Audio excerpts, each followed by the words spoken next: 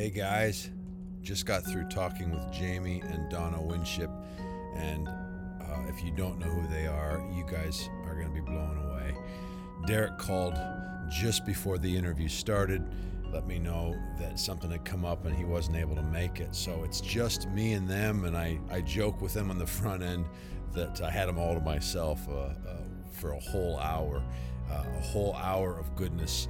These guys were missionaries for I think 30 years at least, and are now stateside, and they know the love of God, and they understand how to bring people into an encounter, into an experience, into a relational understanding of the love of God. And they speak to identity. They have a company called Identity Exchange. You can find them at identityexchange.com. They travel, they speak. One of the courses I think that they've just launched, a college-like course that's called Becoming What You Believe. It's a deep dive into identity. I know Jamie has a book coming out in June of this year, 2022, and it's called Living Fearless. It's about exchanging the lies of the world for the liberating truth of God. And that's what we did in this podcast. We dove into the important truth that all human conflict originates from fear, and fear originates from a false view of God, ourselves, and others. Until we exchange what's false for what's real, we'll never experience being fully alive, fully human, and fully free. Guys, this is a conversation about freedom. I mean, it's rich. These guys have been rethinking God for a long time, fearlessly, in love, and discovering He's better than we think, over and over and over. They're deep wells. This was an honor and a privilege to talk to them. It's an identity podcast. If you're wrestling with who God is, wrestling with who you are, this podcast is going to really encourage you. They actually walk practically through how they would take folks into discovering who God is, into encountering the nature of God. Let me read to you this quote from Donna. We go into this. Most people aren't aware that they are living separate from who they really are. Your true identity is the essence of who you are at your core, and it's something to be discovered through your lifetime and worked out in a relationship. And I love this part. She says, you cannot set apart your identity from relationship with God and relationship with other people. It can only develop in relationship. Yeah, we get into the deep end, and it is really good, really good. Honored to have talked with them, had them on the podcast. I've had several people reach out actually and recommend that we have them on the podcast. So we finally were able to get them on. With that being said, if there's someone that you think these guys got to interview, this person, that person, let us know. Send me an email, jason@afamilystory.org. And if the podcast is blessing, like, share, subscribe, review, tell your mom, all the fun stuff. Guys, honored to be on this journey with you, and really love doing this podcast. This one's a good one. I think they're all good, but this one's a good one. So without further ado, here's my conversation with Jamie and Donna Winship. So good to have you guys. So honored to have you on this podcast. Derek called just before we connected, and he just wasn't able to make it. So it's just me, which means I get to control the conversation as far as questions. I get to make sure that the ones that I wanted get asked. Yeah, perfect. Good. We'll trust God's providence and all that. That's it. So good to have you guys. Great to be here. As we were talking beforehand, I'm with Jamie and Donna Winship, and have been wanting to talk to you guys for the last 6 months. Connected with you and heard about you through Lockie and Giovanna with Hope for Life down in Miami, and haven't been able to get enough of you. As I was telling you guys before we started, I work out with my son, and I love to put folks on that I'm learning from and growing with, and so he's gotten to know you guys too. So I got to tell him yesterday it was a leg day yesterday, so I got to tell him I was going to hang out with you guys. But so honored to have you. I would love to start by just having you share a little bit about who you are, and then what you're doing right now, and then we'll just dive in. Okay. Why don't you start that? Okay. We're Jamie and Donna Winship. We've been married since 1983. We have 3 grown children who are all married, and we have 6 grandchildren.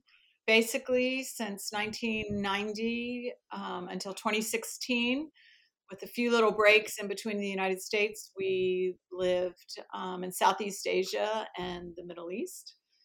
And I don't know. What else do you want to know? And I know that you guys, you've been stateside for about 5 years now. Yeah. Right. And a little bit about your ministry, and then I know what you guys really have focused on identity, but I know I could start there. Yeah. What are you doing right now? Yeah. So in our work overseas, our main sort of focus was conflict zones, conflict areas, typically involving the Muslim world. And it took us a long time. We were, years of trying to figure out what's the most effective way to operate inside those conflict zones.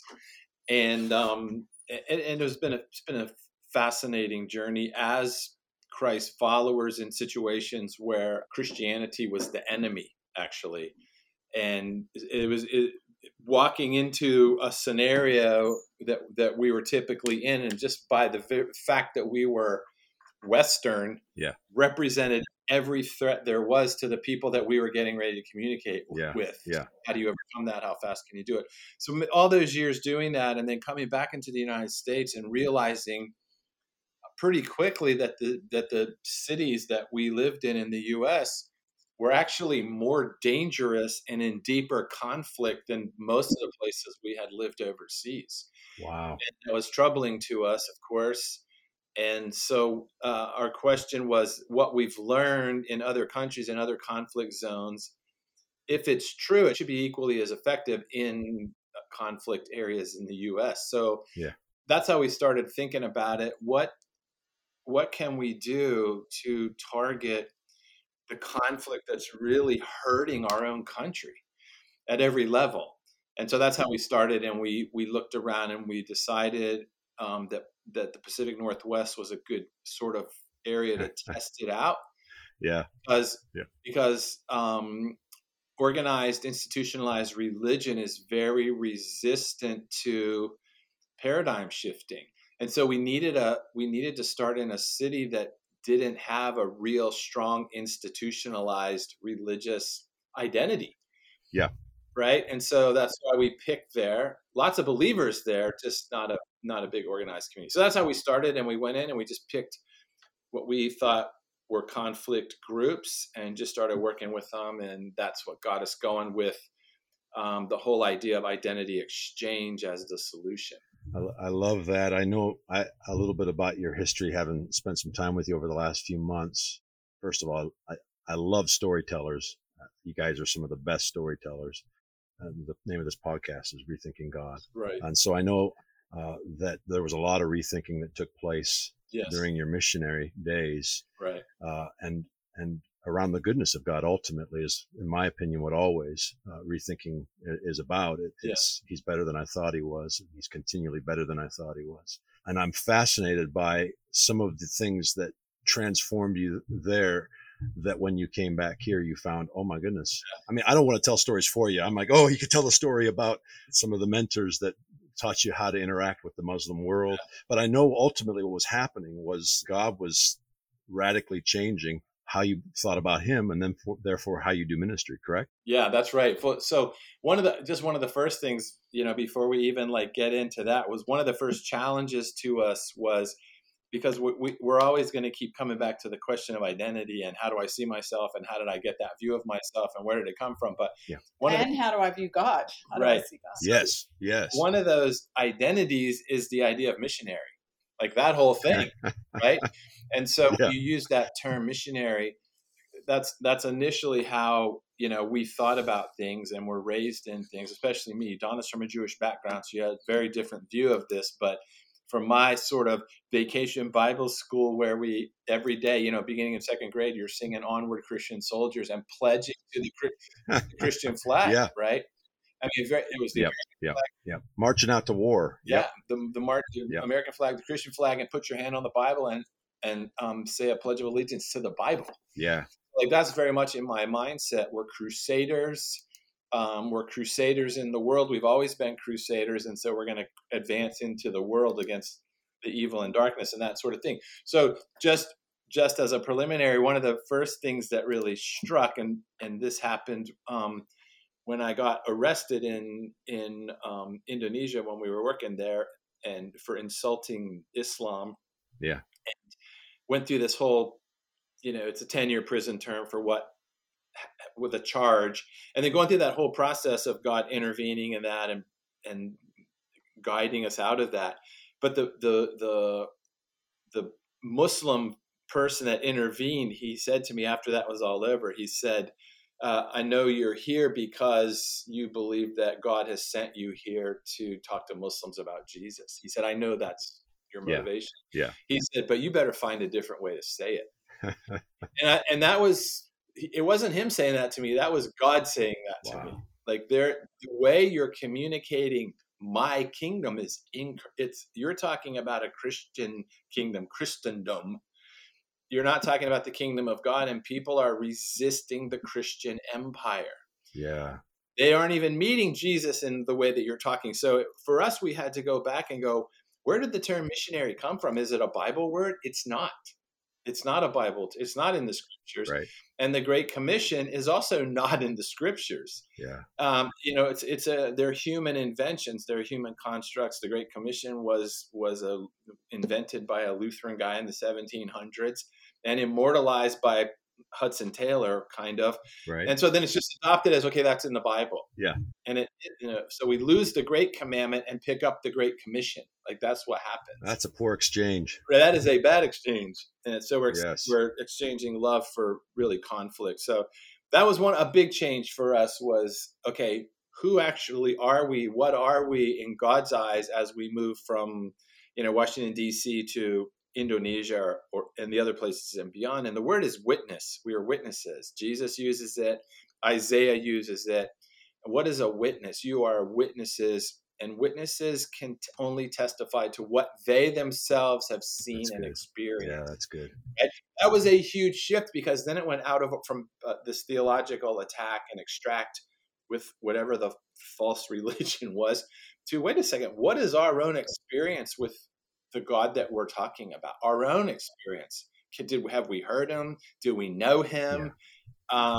And when you get to that level, then that's what I want to communicate to my Muslim friend, not apologetics and polemics. That shift alone from empire to kingdom, was huge for both of us. Wow. And it took a few years. Yeah. We ended up leaving that island really discouraged after almost 5 years. Pouring everything into trying to understand culture and language. And Jamie worked at a university, and I did literacy training in villages. And everything that we had been trained to do before we left, through church, through seminary, whatever, it just didn't work. I mean, it just didn't work. And it was so disillusioning. And then your calling becomes very performative. And if I don't perform correctly, or how I'm, the perception is of what I'm supposed to do, not who I am and what I'm supposed to be. Right. Do, then are they going to keep sending the checks? What am I going to write in a letter home? Yeah. And for 5 years of that, we were pretty much at rock bottom. It was, we saw some good things. We lived in a tropical island paradise with 3 little kids who climbed volcanoes and coconut trees and fed monkeys and snorkeled when they were 3. And, there were amazing things. But for the most part, the whole American missions model, it didn't work. And it was very disillusioning. And we made us question everything, which was in the end, God's grace. It was a mercy. Yes. Yeah. Well, yeah, exactly. Because, you weren't there for the volcanoes. It's amazing how God doesn't waste anything, and he can reconcile and restore, all the training, all those years of learning. Of course, he's using that now, I'm sure, in exponential ways. But you made this statement, and I love it, that it's about the kingdom. And then the discovery is that the kingdom's about a family. Right. The kingdom is relational, that Jesus came to show us not some place that we're going to get to when we die, but he showed us who the Father is and what it looks like to live confident as his kid. Right. And to me, what you guys are doing, I wrote a book called Prone to Love. Right. And this book is an identity book, but it's 2/3 of it's about the nature of our Heavenly Father. Yeah. about the fact that what Jesus came to show us is not just who the Father is, but what it looks like to be confident as his kid. Right. Title based off of, that beautiful hymn, Come Thou Fount. Yeah. Which ultimately comes to a point where there's this ideology that comes and gets involved, prone to wander. Lord, I feel it, as though my feelings are actually the reality of this thing. Yeah, right. And my grandmother, the reason the book got called that is because at the age of 70, she lived to be 100, but at the age of 70 something, she was at a meeting. Grandma went to every church service there was, and they were singing that song, and my cousin was with her, Jonathan, about my age, and he was a young man at the time, and she got stalled, and she stopped singing and serious, and he got concerned, and she leaned over and she said, "What's wrong?" He leaned over and said, "What's wrong, Grandma?" And she said, "I'm not prone to wander, Jonathan. I love him." Right. And when I heard that, I was in the middle of writing the book. I went, that's the title. That's the reality, that my feelings don't determine it. But I am prone to love. I'm actually prone. My identity is that I love because he first loved. But I can't get there until what I believe about the nature of God is transformed. So I would love for you to speak to the false self, the true self that you guys get after, which is ultimately rooted in the nature of God as a father and his kingdom as a family. Is that right? Yeah. Absolutely. So just few basic things about false self, true self. The false self, I want to say first, isn't a bad thing. I love that. Yeah.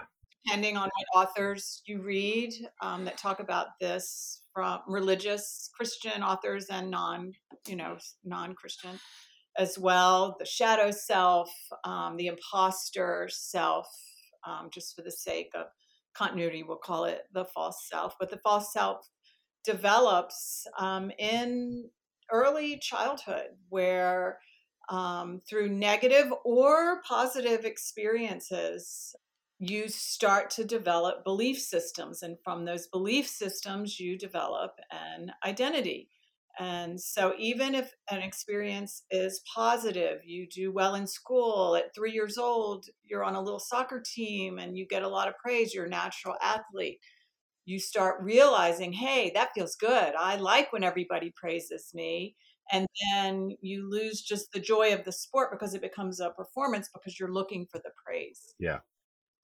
And then your identity is attached to it. And so that can be very detrimental as you get older and can play out in all kinds of ways. On the flip side, as children, we experience trauma. Everybody's going to experience some kind of trauma to some degree. Yeah. And that becomes the lens by which you form a belief system. I can't trust adults. I'm never going to let them see me cry. Sure. These kind of things. And it becomes a belief system. I'm going to try harder to get that praise, or I'm just going to give up because I get that criticism. And then you take on an identity based on that. For instance, I'm not good enough. I'm not smart enough. I'm a failure. I'm a loser. I'm unlovable. These types of identities. Yeah. Of course, it's very subtle. The mind is extremely complex and it's very subtle. And then from that, we start comparing ourselves. What little child goes to preschool and is noticing, the clothes or the books or the backpack, and Sure. and it just gets worse as we get older. We start comparing ourselves to other people. Then we start competing. Well, I want the teacher to compliment me, so I have to have the cutest clothes, or I want the coach. Right. And we start competing, and this is all indicative of living in a false self. From that comparison and competing, it leads into self-protection and self-promotion. Yeah. And, just like, it's just obvious. I don't need to even explain what. Sure. Yeah. And so the false self, just develops over years. It snowballs. And most people aren't even aware that they're living separate from who they really are. Maybe as adults, in the middle of the night, when we think, I just wish this stupid feeling would go away. I wish, what happened when I was young and carefree and didn't care what people thought of me. Right. Yeah, sure. How can I get that back? And I don't know, somehow it's very ethereal, and we don't associate it with our life with God because, we've compartmentalized that. Sure. Right. Yeah. Then on the flip side, the true self is who you really are at the core, at the essence, who God created you to be in your mother's womb. Wow. It doesn't come from your job. Most people, a great experiment to do on identity is when you meet people, instead of, typically the first question we ask, what do you do?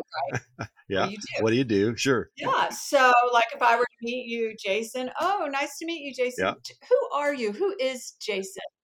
Tell me how you got to be you. Right. Like, Yeah. what a great question to get rid of the Right. surface chit chat, right? That's a great question. But your true identity is the essence of who you are at your core, and it's something to be discovered through your lifetime and worked out in relationship. You cannot set apart your identity from relationship with God and relationship with other people. It can love that, only yeah. develop in relationship. And we just see this all through the scriptures with Moses, with Gideon, with Peter. And I think it's important to note that your identity is not your gender. Yeah, that's good. It's not your sexual preference. Yeah, that's good. It's not your job. It's not your Right. political party. It's not your religion. That's right. Your identity, whether you're living in a true identity or a false identity, informs those choices and those decisions and those associations. Sure. So if you're in a false identity, you're comparing, you're competing, you're self-protecting, you're self-promoting. Yeah. In a true identity, you're at peace. You don't have to convince anybody of your side. Your identity and overflows out of you. Wow. Into every area of life almost effortlessly. Would you say that a false identity is living in the context of lack, in the context of measurements? Totally, absolutely, yeah. And it's interesting because one of the what on our journey in this whole thing, it was so much based in the loss of meaning of words or the wrong meaning of words. And so you take a word like to measure, and that word to measure, yeah, is in antiquity, it was to help you determine what was less valuable in life. And the idea right. was the immeasurable is the most valuable, and what's measurable is not really that important. And you just watch the etymology of that word go to the immeasurable is unimportant, and what's measurable is the only important thing. Yeah. It's very hard to break this because we're taught it every single day, right? Yeah. And it's hard to get. So if I'm, if we're talking to companies or something about identity, their question is, how does this increase our profit margin? Yeah. It's always measurables. Yeah. Right. And so anything we do turns into measurables, and then we're back into the scarcity system. Yeah. Lack. Yeah. Which is always not enough. Yeah. I taught a business ethics class a couple of weeks ago at the university here. And I was just explaining to them that all of them, you can study business ethics all day long, but if you're in a scarcity model, it's always going to come up to not enough. Isn't that amazing? That's incredible. I was asking them, how many of you think that there's not enough time in your day? They all raised their hand. How many think that there's not enough jobs in the world? Raise your hand. And then I said, so that means how many of you think that you're not enough? And they were just silent. Wow, that is beautiful, man. Wow, you cut to the quick there. I love that. So what's fascinating is then when the brave one raised their hand, and said, yeah, that's right. You're in a world that says every day there's not enough. This is the lie that we live in. And so once I said that to him, I said, then is there an alternative worldview to that? Because if they're not, we're in big trouble. Wow. But there is an alternative worldview, and that's what we need to study in business ethics, is the alternative worldview, not how to live in the false one and how to navigate the false one, but how do we live in the true one? Immediately they asked for more time, and they formed groups around figuring out what that means. Yeah. This is how movement starts, is in this way. And your love is revival.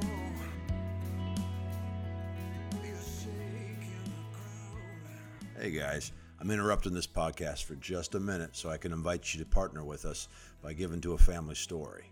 A Family Story is a 501, a nonprofit, and it's our ministry.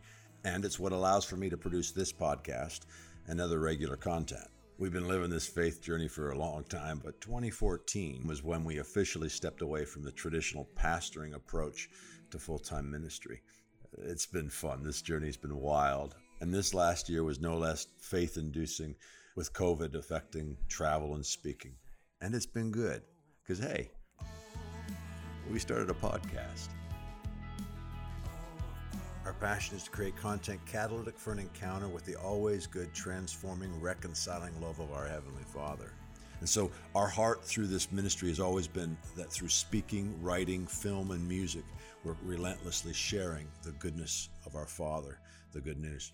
Your giving goes directly to support this podcast, as well as written content, discipleship content, teaching small group messages, articles that we release weekly, and also the book I'm writing. I'm excited about what I'm chasing down right now. We appreciate all the support, whether it's sharing, writing a review, following us, signing up for our email list, or financially. We just love being on the journey with you. If you want to give to A Family Story, you can go to afamilystory.org, afamilystory.org, and click on the Give button. All right, thanks, guys. Let's get back to the podcast.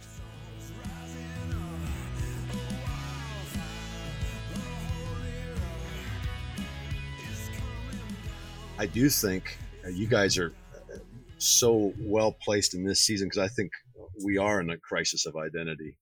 I was talking about how Jesus came down the Mount of Transfiguration, and he comes down the mountain, and if you remember the story, he's asked to perform a miracle on a young fellow that's being thrown into the fire, and his disciples had tried and failed, and so the father brings it to Jesus' attention. Jesus casts the demon out, or he heals the young fella.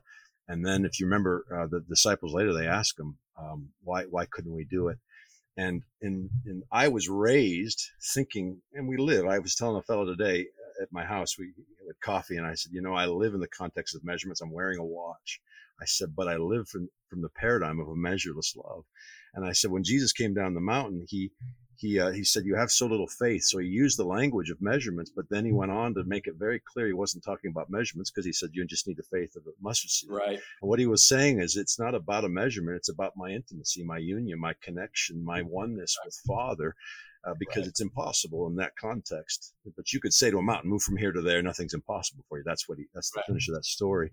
But if you can learn how to live from that place that you're talking about, that place of faith that isn't about how big the mustard seed is, because I've spent most of my early years, Bible college, and then through my 20s and 30s, measuring the mustard seed. Right. Spending my time working on how to get trying to get half the size of Jesus's mustard seed. You know what I'm talking about? Right. And I'm playing in the wrong sandbox. I'm constantly living from lack, and constantly living out of insecurity, constantly wondering who I am, trying to prove myself, trying to earn. How do you help people navigate into this place of measureless thinking, or if that's a way of saying it? Yeah, I love it. Well, you can't intellectually have faith, which is what you're describing. Yes. Right? Faith comes from experience, Yeah. an experiential relationship. And in terms of that measuring or not measuring, I think it's summed up really well in Isaiah 43:1, where the prophet is saying, see, I have created you, O Jacob. I have formed you, O Israel. Name change. Do not fear. Number one exhortation in Scripture. Yeah. Do not fear. I have redeemed you and called you by name. And here's the key part. So I have called you by your name. Wow. So you will know that you are mine. I have called you by your name. And so understanding identity is not understanding just corporately, we're children of God, we're holy, we're chosen. We can all rattle off all those names. Sure. But in that passage, he says, I have called you by your name. Wow. Yeah. Right? And the whole point is connection and relationship. And when all identities that we discover about ourselves are identities of Jesus. They are identities of Jesus in one form or another. And this is what gives us the experience as we sit and we listen and we ask God who we are and we question, what do you want me to know about who you are? Yeah. But it takes time and intention. Yeah. And that is really, the antidote, as Jamie's talking about, to this scarcity model where we never feel like we're enough. We feel like we're not enough because we don't think God's enough. Yeah. We don't think God's going to come through because our faith is intellectual as opposed to experiential. Mhm. Yeah. Yeah. I like it too when you were saying, as we're thinking about this, these processes. When, as you're saying, when we listen to something, when me and my son are working out together, and it's like helping people understand that most of the reality that we live in it's not even true. Like if you look out the window at nature, most of what we're living in doesn't fit anywhere outside of our own little construct. Right. And so when Jesus says, talking about the church, and the gates of hell will not prevail against this, it's like saying to a person, hey, let's meet at the weight room and let's exercise. What's going to work? Being at the weight room and exercising always works. Right. It never doesn't work. Right. The only way that it won't work is if you don't go. Right. Right. So if you're exercising a relationship with God and with one another, the gates of hell can't prevail against it, because it's the way the whole of reality works, right? So you can't say I've been in the weight room for a year and nothing's happened, or I've gone backwards. Like that's so good. That's impossible. Yeah. So when we tell people, I mean, I've been doing this every day this week with people. It's like, right. If we sit and exercise our capacity to hear God, yeah, if we exercise that, it starts pretty basic and raw, and like, was that me? Was that God? But you start to train in it, and you start to exercise that muscle of the human's ability to hear the one that created it. You can't stop it. Yeah. You get stronger. Yeah. That's the rule that God made. Yeah. And so the only way out of that is non-participation, separation, sin. Yeah. Yeah. Yeah, and it's on our end as far as exactly. There's no distance or separation on his end. Never. He never leaves or forsakes us. It's I think you can speak to this. The thing that I run at, the thing that it burns in me. I say I only have one message. I've written a handful of books. They're all about the same thing. Yeah. And the end result is I am after intimacy. I am after oneness. I'm after people knowing that they are his beloved. I'm convinced that the disconnect is the fact that we do not know how to experience. We love because he first loved. Right, absolutely. So my responsibility is to get up in the morning and become convinced in who he is and his great affection for me. Right. And then from there, I can be convinced in who I am and my great affection for all those around me. I can live out of the abundance of who he is and his measureless love for me. But I think the great crisis that we're facing right now is, and this is again, I push it as I'm writing all the time. The great crisis we're facing is so many people don't know how to get into his lap. So many people don't know how to hear him, how to actually receive from him. And the reason I told that prone to wander story is because a lot of that came from the church. That's right. A lot of that came from this sin focused, sin conscious. Oh, yeah. One of the most profound things that I ever heard in my life, and I gave my life to Jesus when I was 5, but about 13 years ago, a fellow said to me, "You're so worth the blood of Jesus," and it offended me. I didn't know what to do with it for a second, because it made sense here, but it didn't feel true here. And I had to wrestle with it and it was, to me, probably the most transformational moment in my life. 13, 14 years ago was when I had a conversation with God where my father basically said, you can either believe what I say about you and how I feel about you, right, or you can keep leaning into what you think about how I feel about you. And basically I had to repent. And say, oh my goodness, I am so worth the blood of Jesus. Yes. He doesn't die for junk. And that was the most transformational thing that made it safe for me to actually talk to him and then to hear him. Could you maybe expand on that a little? I know you guys can go for miles on that one. Yeah. I want to comment on something you just said that's pretty interesting. You said that it's our responsibility to get up in the morning because he first loved us. Like to get up in the morning and spend that time with him. It's interesting because that word is not in scripture, that word responsibility. And the word was developed during the Industrial Revolution when they started assembly lines. Right. Yeah. The root of it is a French word that means respond. I love that. Respond in Hebrew means that word comes from obedience, And the word obedience in Hebrew means to listen and respond. Wow. It doesn't mean you have a responsibility, because Yeah, that's yeah, yeah. back on you to perform. Yeah, yeah. I love, well, and that's what I'm doing in the morning. I love that because that's Right. the Right. No, I know that's what you, how subtle language Wow. is, and how people that are new to this, yeah, what they what they hear. think, and how it just keeps us stuck in that scarcity. Wow. Our job is to listen and respond. That's it. Listen and respond. And I always say the prayer that changed my life when we started this journey of when everything just blew up for us and we were like, there has to be a different way, was just praying this simple prayer that I'd never prayed in 20 years of being a believer. God, what do you want me to know? Oh, that's so good. Get up in the morning before you get out of bed. God, what do you want me to know about this day? God, what do you want me to know about your love? Wow. God, what do you want me to know about living your true Wow. identity, who you've called me to be?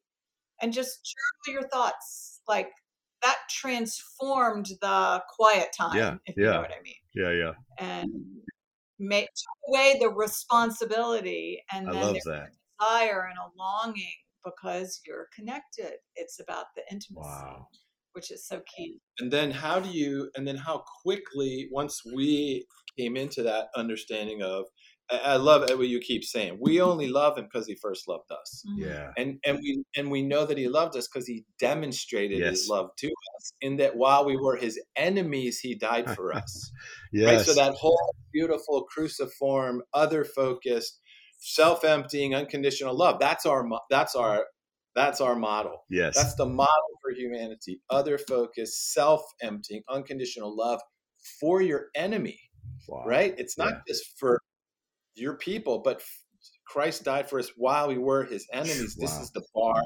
This is the standard. And you can't talk yourself into that. No. You know, you can't talk yourself into being the kind of person that's going to self-empty and be other focused and die for your enemies. So that comes through confession, repentance, transformation, right? Truth, tell, mind change, form change. That's our process. Okay. If you're not going to tell the truth, nothing's going to happen. Everything has to begin with truth telling, because only truth telling allows for mind change, repentance. Truth tell, to agree with, metanoia, to change the way we think, or the way, and turn and go the new way, and metamorphe, to change then the form of what you're doing. So we're just trying to change the form of stuff all the time. No mind change and no truth telling involved. Yeah. It cannot work. Yeah, you can't get there. You can't get there from there. You can't. Right? We have yeah. Back to your question, it's all about receiving. Yep. It's all about receiving. As you tell God your truth, God, I don't believe you're with me. God, I'm afraid you're going to let something bad happen. God, I'm afraid you're not going to protect my kids. As you tell God your truth, then he replaces it with his truth. And that's the truth that sets you free. And that's what I've watched you guys do that. Teaching, actually walk a group of people through that, a room through that, where some of you take your greatest fears, your the lies about what you believe about yourself. Could you just maybe break that down a little bit? Because I think that is so helpful. Yeah. The folks that are listening to this podcast, by the way, they're a little bit out there. They've already. Oh, there are. They're whispering in the hallways of the church. You know, they're in the hallways whispering, I think he's better than we think he is. But they have to whisper it, you know. So could you walk us through that? They're not afraid. Yeah. So it's this kind of circle process that Jesus is really doing with everyone he talks to. He's inviting them into confession. He's inviting them into truth telling. And so, I mean, you can just pick any conversation he's having with really anyone. He's inviting them to tell the truth about what they really believe about God, themselves, and others. Just tell the truth.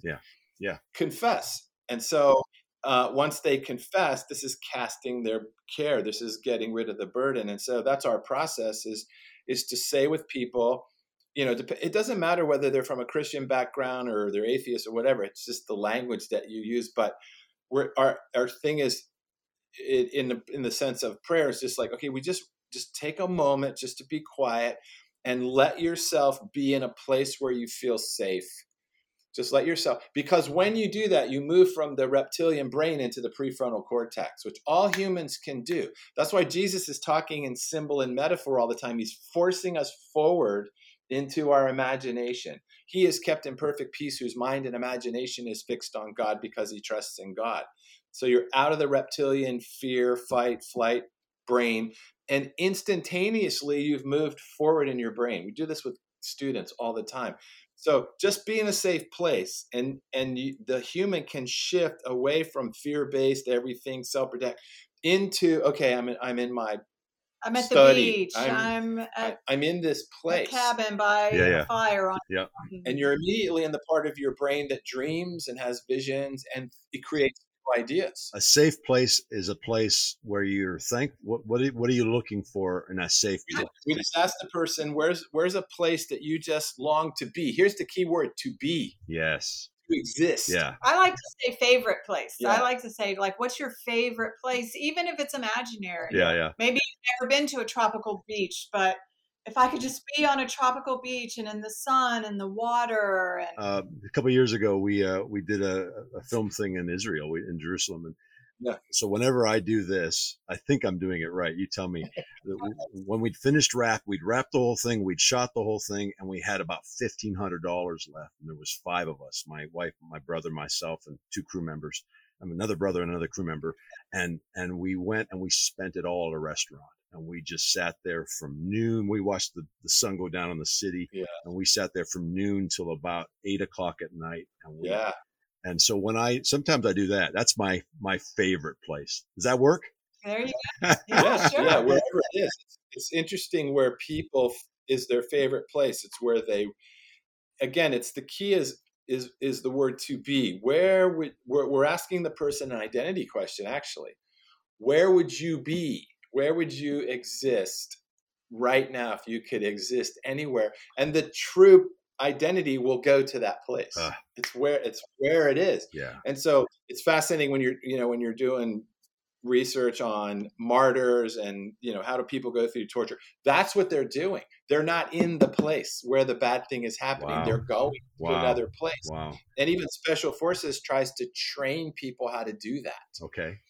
It's how you overcome torture and things like that. And I was just going to say real quick, Jamie teaches on this masterfully, but even Jesus the Bible gives us permission to do that. David saw God as a shepherd, and he was by streams of living water. Yeah. Like, that was his favorite place. Was it Isaiah is on the shores of the river? And that's good. God is high and lifted up. God is high and lifted. Yeah. So like, it's really in Scripture as well. That's beautiful. So what you're doing is, you're giving a person, you're from the science part of it, they're coming forward into their imagination to the place where they can really experience God, actually, and into the immeasurable, and then you get them to describe this place, like, and there's all kinds of questions to ask about that, which we don't have time to get into, but you're in that place, okay, and then we'll ask them, okay, now in that place, love is with you. Love is with you. Now, so if I'm with people that know Bible language and they have it, I might say God or Jesus. But it's really fascinating. Even with people who know the Bible, you want to let God come to the person the way God wants to come to the person. Right? Oh, man, I love that. Yeah. Because if you say, okay, Jesus is with you, you don't know what that means. Sure. That might shift right back into fear. Yeah. Right? Yep. Or God is with you, they might go right back into, well, we don't want that. No, and a lot right. of people self-protect with God. Yeah, they do. That's right. Self-protect, and they self-promote in conversation with Trying God. to prove themselves. Trying to prove themselves. Sure. Wow, yeah. With God. Yeah. So they're not letting him talk. They're not letting him speak. They're saying, protecting themselves. Right, from God. Yeah. So you can't receive from God. And so be in the place, okay, and love is there with you. Love wants to be with you. That's what love does. Yeah. It's there with you. It's not you. It's other than you. What does love look like with you in that place? And I mean, it is beautiful what people say. How is love being represented to you in your favorite place? Unconditional love. And unconditional. Yeah. And kids in trauma, they know, they have a sense of what that is. Yeah. And so so love is there with you, and love is other than you. That's important, that it's not you, it's other than you. And then they'll describe it so beautiful. And sometimes they'll wrestle with that. Sometimes they'll say, I don't know what love looks like. And then we'll ask them, what do you imagine love to look like? If you could I love that. imagine love, what would you want it to be like? So no matter what you wish it was like, God is greater than even that, right? That's good. Yeah, amen. So it just gives them permission. And so in that place, when you're with love, then love wants to take your burdens. Love wants to carry your burdens. So what burden are you dealing with right now that you would want to give to love? And this is the most emotional part to people, because they have to truth tell. What burden are you dealing with right now that just comes to your mind, just pops in your mind, that you would give to love if you could give it away? Yeah. And then it's like, it's always stuff that like produces fear and anxiety in them, right? So whatever they say it is. Okay. And then we ask them, where do you feel it in your body? And they'll put their hand on parts of their body where their body feels the truth of the weight. Where are you carrying? Your body knows that you're carrying a burden, right? You can't just say, I have a burden up in my mind. Your body is in it. The burden is costing your body a price. And so we'll ask them, where do you feel it? And people touch their mouths, their mind, all kinds of places, their legs. And then, and what's it costing you to carry that? What's it costing you? And then they'll say, peace, sleep, relationship. This is all confession. All we're doing is leading them into truth telling. And then, and so they walk through that process, and then they say, now we say, imagine you're going to give it to love. Love's going to take it. You're going to give it to love. What does it look like? And let them picture in their mind it coming off of them. But they change their posture when this is happening, because it's their body is believing that this is being taken from them. This is a place for healing, physical healing, and all that. And so, and we make them describe it. What's it look like? And people say it's like, I'm lifting there's armor lifting off of me. There's this black stuff coming out of me, smoke, whatever, however they say it. Give it to love. And then what does love do with it when you give it to? What does love do with it? And that's, he never gives it back. It disappears. Love takes it into it himself. You know how it vanishes. It turns into birds. It's incinerated, whatever. It's gone. And we keep saying to the person, let it go. Don't take it back. Let it go. Let it go. This is the release of confession. It's receiving the release. And Jesus is sweeping the house clean. It's the gospel. This is it. It is. It's the gospel. Casting came to make you well. Casting all our cares on him. And then once that's away, then the repentance part then is, now, whenever love takes something from you, or he wants to replace it. He wants to exchange it with something else. Ask love, ask God, ask Jesus, what does God want to give you in place of the burden? And that's when they hear God. That's peace, joy, forgiveness, relationship, all these words that and then say out loud that you receive it. Say out loud, I receive your love. I receive your peace. I receive it. Right? And then transformation is, what do you want me to do with this joy?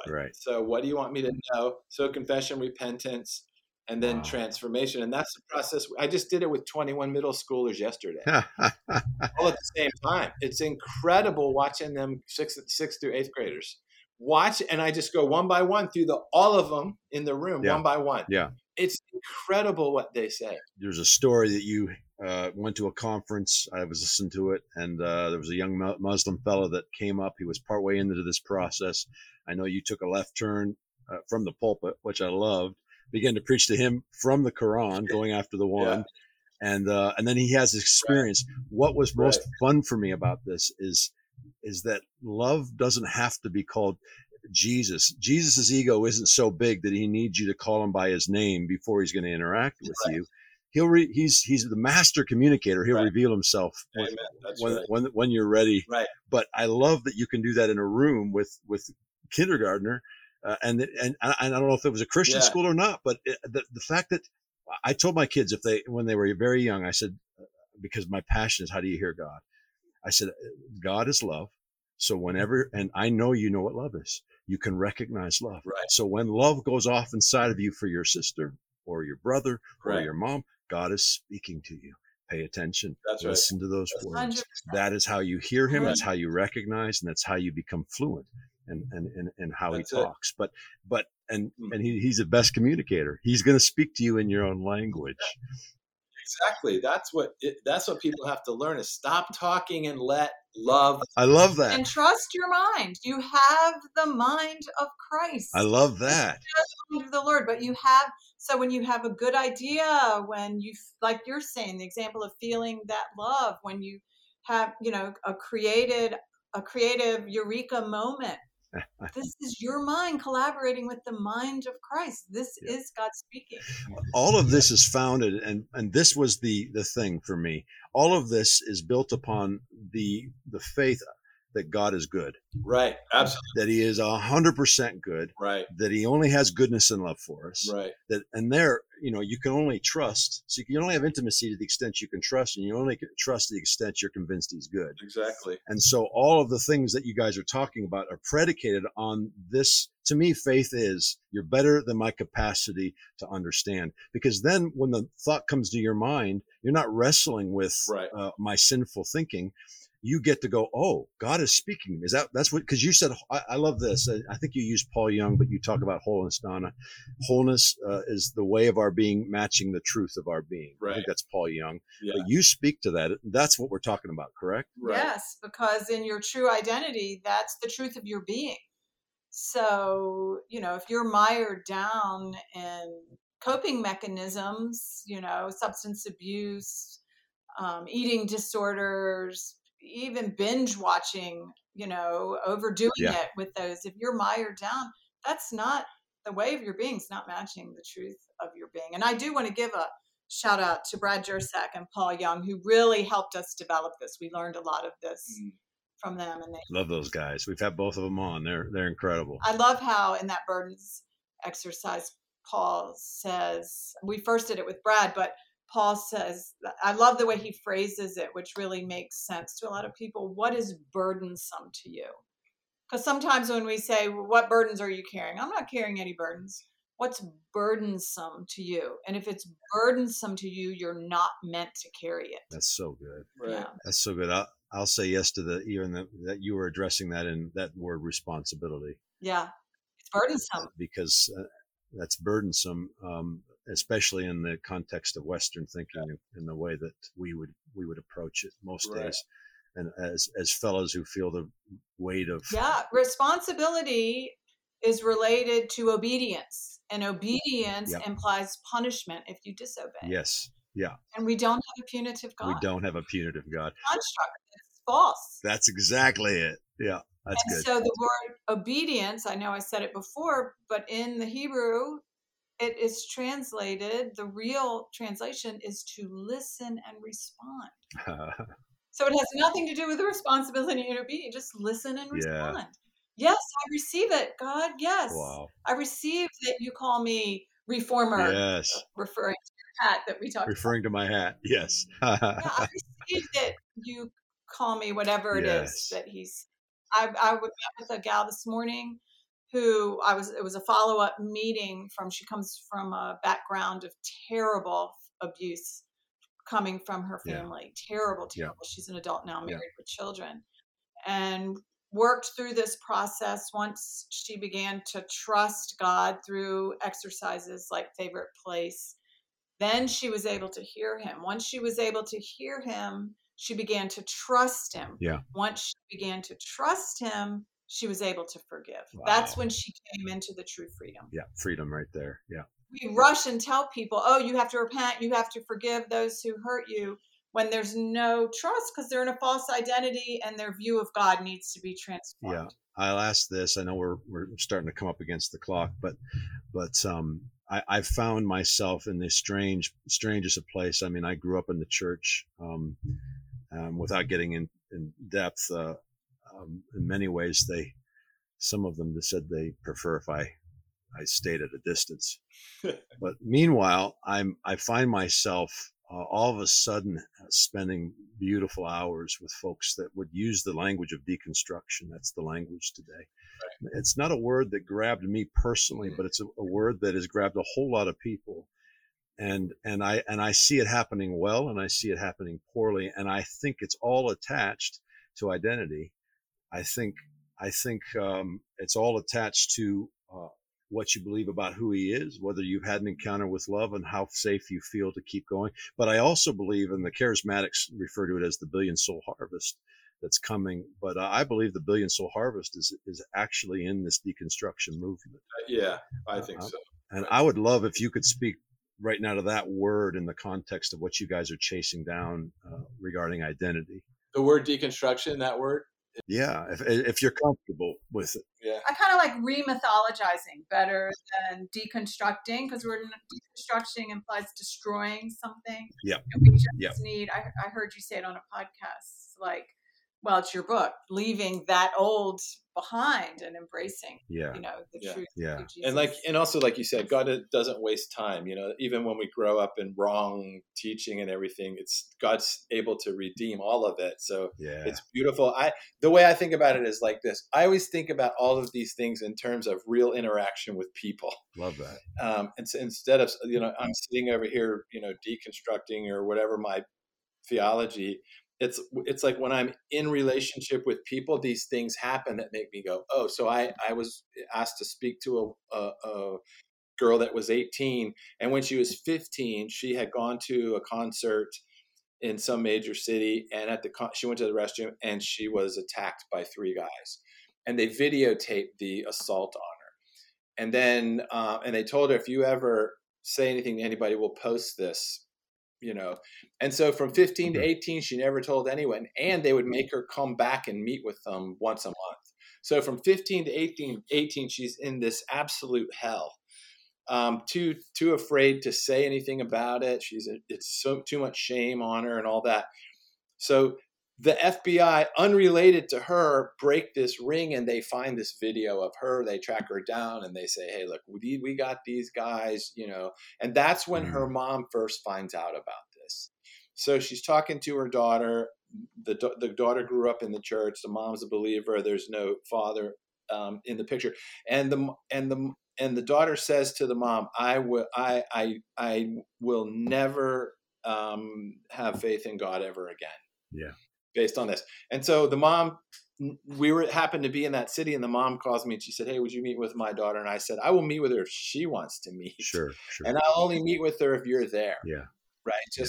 So I go to meet with her and I'm talking with her, and it's how well she's doing is really remarkable, I think, and I tell her, I was like, wow, you've been through a lot. It's remarkable that you're sitting here having this conversation. Yeah. And she said, I just don't, I can never have faith again and in God. Yeah. And I thought about that. I was like, how do we, I know what she means, but she doesn't know what she means. No. And so I said, let me ask you a question. God's only described in 3 ways in Scripture as what God is. God is love, right? God is spirit, and God is consuming fire. Those are the only is. So let's say God is love. Are you out of love? You don't love? Do you love anything? And she said, oh no, I do love. Yeah. And I do love. Yeah. And I said, okay, so God is love. That's what God is. Do you hope for anything? Have you given up hope and everything? She says, no, I do hope for things. And I said, faith is the things you hope for. Yeah. That's what faith is, right? So if you have hope and love, you're talking about what the Scriptures are talking about in relation to God. Yeah. Right? The one you don't like anymore, the one you don't have faith in, that's never been there anyway. Yeah. But do you have hope in love? And she said, I do. And I said, so here's the great commandment. Love with all of your heart, mind, soul, and strength. So good. Yeah. How do you do that? By participating in love in everything you do. Yeah. You love. I'm committed to love in everything I do. Are you committed to loving what love did when love made you? And she said, yeah. And I said, then you're doing what love has asked you to do. Good. That's so good. Yeah. Love and everything. And then do you other people and is there any other person that you love? And she said, well, I love my mom. And I said, then you're participating in love. You haven't left love, and love is God. Yeah. And so it started to open up in her mind. And I said, okay, so tell me what you want to do with your future. And she goes, I want to be a prosecutor against sexual crimes. I want to go to law school. And I said, okay, beautiful. I said, let me tell you the two ways that'll happen. One is, and I've worked with both of these kinds of people. One is a prosecutor that's bitter. When that prosecutor comes in the courtroom, everyone in the courtroom starts to react against them. Right. Because their anger is working the case and running the I said, and they have a very but then there's people that come in and love is their motivation for being in their vocation. Yeah. And people want to work with them. They want to collaborate with them because love is what people gravitate towards. So you can go to law school, and I'm sure you'll be amazing at this, but you need to love, and you need to hope in love. And this is what will allow you to be who you really are on the inside. And you are not defined or identified by the people that did this to you. Someone else's sin does not give you identity. Yeah, that's so good. So that's how I think about it. So we talk about, do I love God with all of my heart? I don't know how to love God with all of my heart. I don't even know what that means. Yeah. Do I know how to love? I do. Yeah. Do I know how to be committed to love in every conversation? I actually do. Yeah. What would love say to this person? When love looks in the mirror, what does love say about me? Oh, it's so and good. There it is, right? Yeah. And there it is. And so God is that. And the gospel is that simple. The good news is that simple. And how do we know God loves us? Because he demonstrated his love.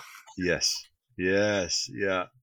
And then we get to talk about Jesus, of course. That's right. And Jesus is God in the flesh. There's God. Yeah. I'm writing, and I'm going to ask you about tacos in a second, but I'm writing about right now the Emmaus Road. And I love this story because it is Jesus showing up with those that are his closest friends, knowing that their head knowledge and their ideology and their theology and all their ologies are going to get in the way of recognizing the burning, that place where love dwells. That's right. And so he shows up as a stranger because he doesn't want them to their heads to get in the way of recognizing this thing. Yeah. And then of course, when they do get it, he breaks the bread, he disappears so they don't mess it up, so that they go, oh, it's this. And they run back and they share about this. That's great.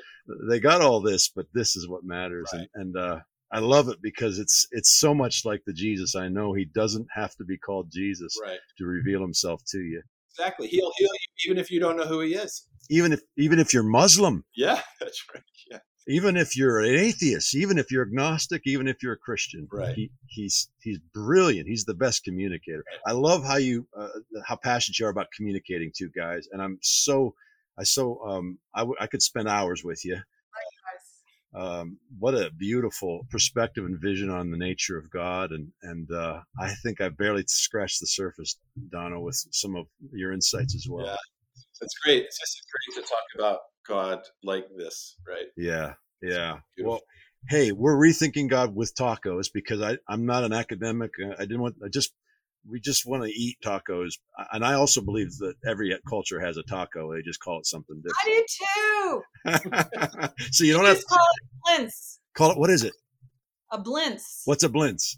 A Jewish taco. A Jewish taco. Come on, we haven't had any Jewish tacos yet. Let's talk about it. Yeah. It's like a burrito. It's nothing like a burrito. You eat it for breakfast. And it's, think of a tortilla that's very thin and made mostly with egg and a little flour, more like a crepe. Yeah. Oh. Which would be the French taco. Oh. And you fill it with sweetened ricotta cheese or cream cheese and wrap it up like a burrito. And then instead of salsa, you put jam on it. So there is cheese on it though. Yeah. Okay. So this is like sweetened, no meat. Oh, no meat. So, but you could, because when I was in Jerusalem, I thought I could make a lot of money if I just put cheese in my pocket. Yeah, you could. And then when the burgers came out, I could sell it to the table. No. Kosher laws. You'll get kicked out. Yeah, no, I would never do it. It's just how my brain's always thinking, how could I get cheese involved in this meal. That's constantly what's. I know. We made that mistake a lot. Yeah. Do you have time to tell you our favorite taco? Yeah, of course. Okay, so we moved to East Tennessee and we discovered a place in Johnson City called White Duck Taco. I think it's originally out of Asheville, North Carolina. I've had them. Oh, you've had them. Okay, so Yeah. concept of taking international food and putting it in a taco. Yeah. So like you can take Korean bulgogi beef and they put it in a taco and put kimchi on top of it. And Oh, come on. Yeah. so good. That's my favorite. That's mine. Yeah, they have all kinds of international food in a taco like that. And that is a really good place, White Duck. Yeah. Yes. I think that's actually been noted before. Yeah. Anyone listening? Because Asheville, I think we have one in Charlotte now too, and then you guys have one in Johnson City. Yeah. Yep. Beautiful. And you guys are in the mountains. Then you're right on the edge. We are on the foothills. We're in the very beautiful mountains. Yep. Oh, wonderful. Hey, tell us how we can connect with your ministry, where we can find you. Yes. So we have an organization. It's actually an LLC, not a ministry. And we do training and consulting. It's called Identity Exchange. You can find it at identityexchange.com.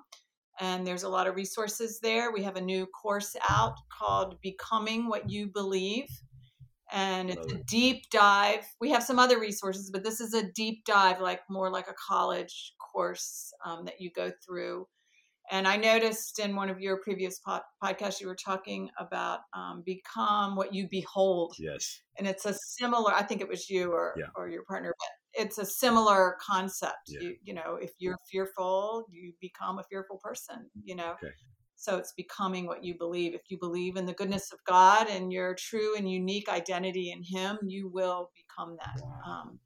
And so it's a deep dive into that. And then also I want to mention, Jamie's written a book called Living Fearless, and it's not going to be out until June. But the publisher put it on Amazon recently. We didn't even know. So it's for pre-sale on Amazon. Living Fearless. Living Fearless by Jamie Winship. I love it. Is this your first book? Yeah. Mm-hmm. First published book. Yeah. First by a publisher, not a self-publisher. Yeah. Awesome. Well, I'll be sure to note these things on the front end too, because I think that what you guys are doing is incredible, and I'm so thankful that you're here. I went to Bible college, and because of the ideas of behind missionary, I was convinced by the time I was done with Bible college, I was not to be a missionary. Oh, okay.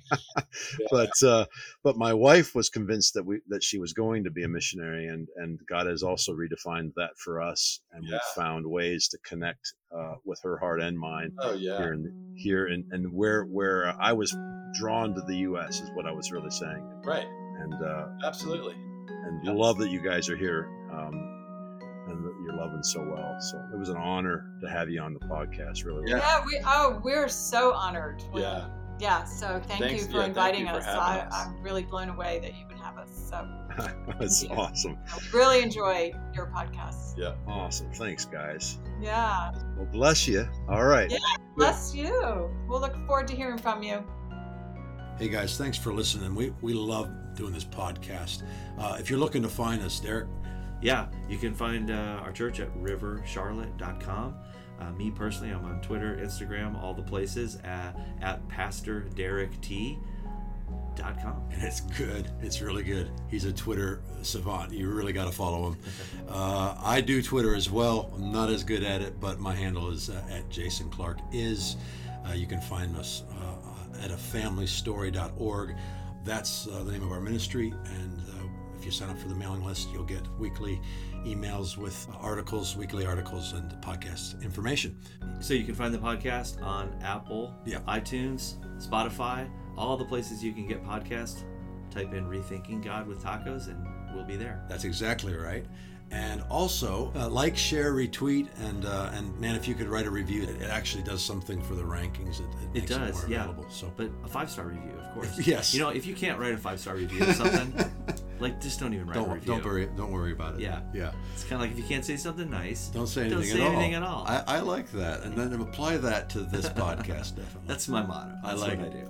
So, love you guys. Appreciate you coming on the ride with us.